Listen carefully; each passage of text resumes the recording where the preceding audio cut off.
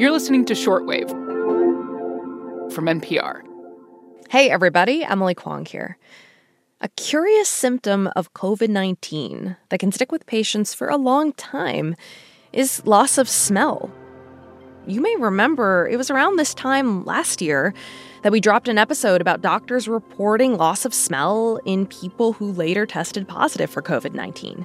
Now, loss of smell is recognized as an official symptom. But researchers don't know exactly how prevalent anosmia, loss of smell, and hyposmia, partial loss of smell, is. But one European study found that 86% of patients with mild COVID cases reported losing their sense of smell. And while most recovered it, some didn't. This has given new life to a very specific treatment: smell training.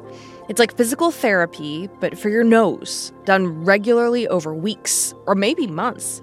And Sarah Zhang, science reporter for The Atlantic, wanted to know more about it. How does it work? And does it actually work?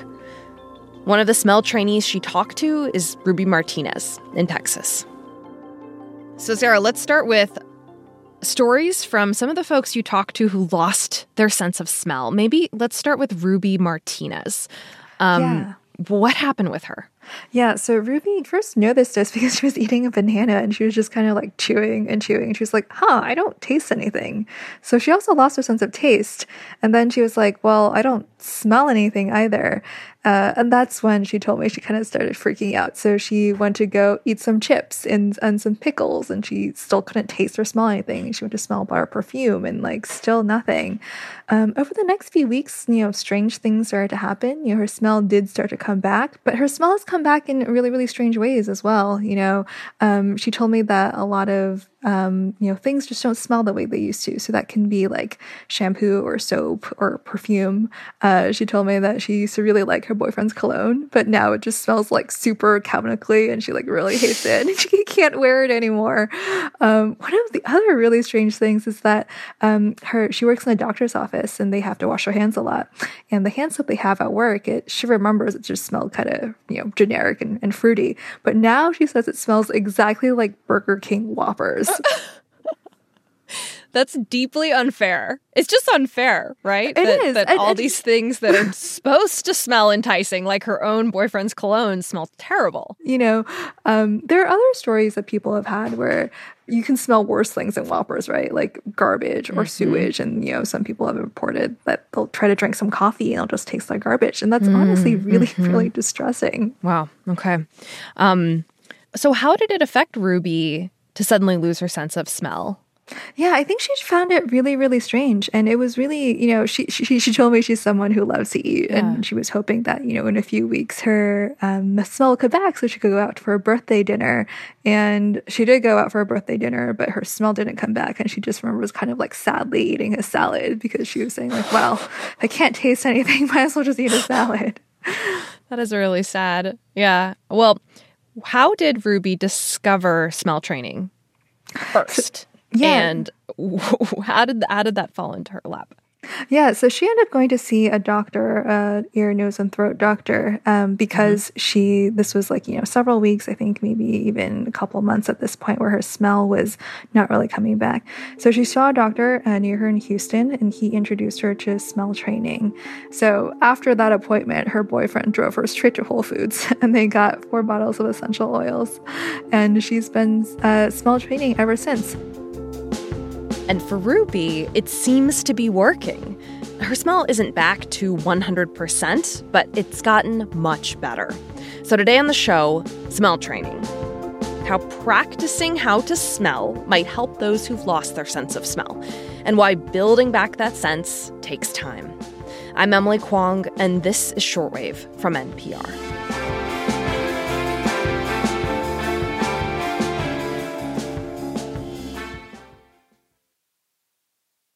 Okay. The history of smell training is utterly bizarre, and you wrote about it in a really interesting way. Can you talk about maybe the first time in the 1980s scientists maybe accidentally stumbled upon this? Yeah. So there was a scientist who was studying a pig pheromone that's found in the saliva of male pigs. It's called androstenone. And this scientist, he actually noticed after working with this in his lab for several years that he was starting to pick up the scent of this pig pheromone that he had previously not been able to smell at all. You could tell like which bottles had the pheromone and which bottles did not. And so this suggested to him that if you were exposed to a scent that you could not smell, but you were continually exposed to it for a really long time, it's possible you can train yourself to learn how to smell it and pick it up. But it's not really until scientists in like 2009 that who were studying people who had lost their sense of smell really put this idea of smell training to like a rigorous standardized set of protocols. Yeah. Okay. So it sounds like you're saying, Sarah, with what happened in the 1980s, that was almost by accident. Yeah. What changed to the point where smell training and the idea of it could be taken seriously? And what did scientists figure out to standardize it as a protocol for people to recover their sense of smell?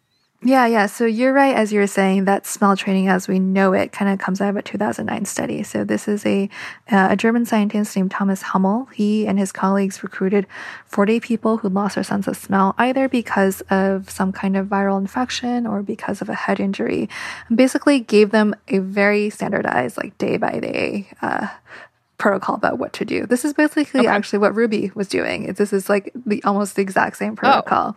This is the original. This is the this is the OG protocol. Okay. You take 4 essential oils. The classic ones are rose, lemon, eucalyptus, and clove.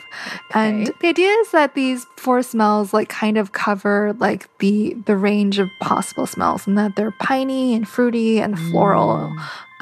So you're not picking like lemon and lime, which obviously are like very similar to each other. The idea is to pick 4 that are pretty different from each other or different enough.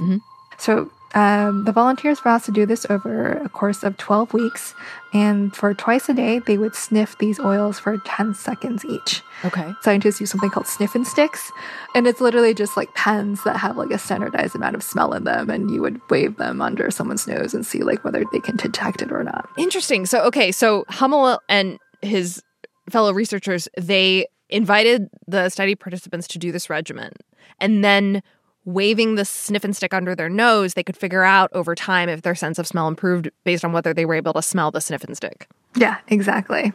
But it doesn't work for everyone, and it seems to work at different paces for different people. So it's not like a miracle drug. Right. It's a very slow, very incremental process, and it can be really frustrating day to day because from day 1 to day 2, you're probably not going to notice a difference. And you might not even notice a difference from day 1 to day 7. It really could take 3 or 4 months. Yeah. And Hummel and his colleagues also, tried to optimize this protocol. Would it be better if we added more scents or more complex scents?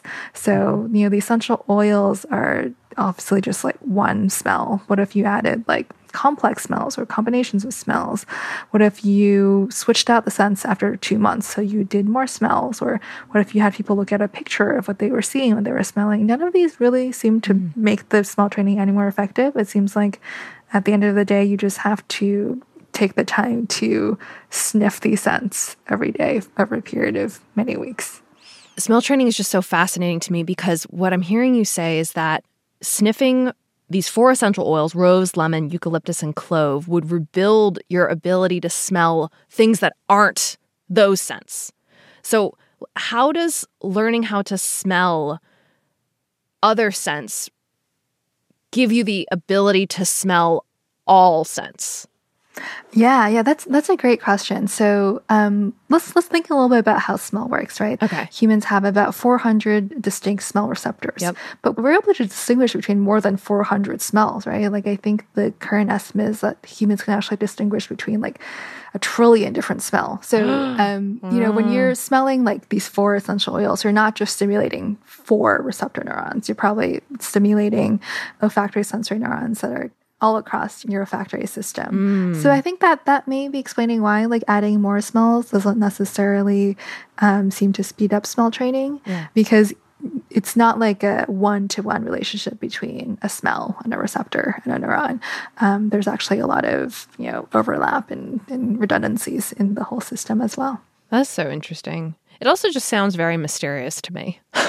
Yeah, I agree. It works, but we don't quite know how. Yeah. One way to think about smell is it's like bottom-up process. This molecule goes to your nose and it gets fed up to your olfactory bulb and to your brain. But smell and actually all of our senses is also very much a top-down process, right? We smell things based on whether we pay attention to them, right? That's what, if you work in a factory or an office or even your house, you kind of don't really smell your house after a while, right? We stop paying attention to that. Or maybe you are really attuned to trying to smell a certain thing. If you're a sommelier, you're always smelling wines all the time. You're really paying attention to what's in a wine. That can also really influence your sense of smell. So smell is in some ways also kind of subjective. It's not just receiving signals from the world. It's also your brain deciding what to pay attention to. So with smell training being something that people are talking about more and practicing at home, what is the outlook for Ruby and for others who are in the process of recovering their sense of smell or maybe haven't been able to recover their sense of smell at all? What is their future like? And how does that training play into it? Yeah, so smell training definitely does seem to help a lot of people, but it helps different people to different degrees and, at different paces, and everybody kind of recovers from smell loss a little bit differently. Mm-hmm. But one of the things about COVID is that there's been so many people that people are finding themselves online. Right. And I think losing your sense of smell can be very isolating because obviously no one can tell you've lost it. You just have to tell people about these weird sensory experiences you're having. But being able to talk to other people who've gone through the same thing, I think, has been really helpful for a lot of people. That was Sarah Zhang, staff writer at The Atlantic. We've put a link to her full story on Shortwave's page, which you can find at npr.org. This episode was produced by Thomas Liu, edited by Thomas Liu and Giselle Grayson, and fact-checked by Rasha Aridi. The audio engineer for this episode was Leo Del Aguila. I'm Emily Kwong, and this is Shortwave, the daily science podcast from NPR.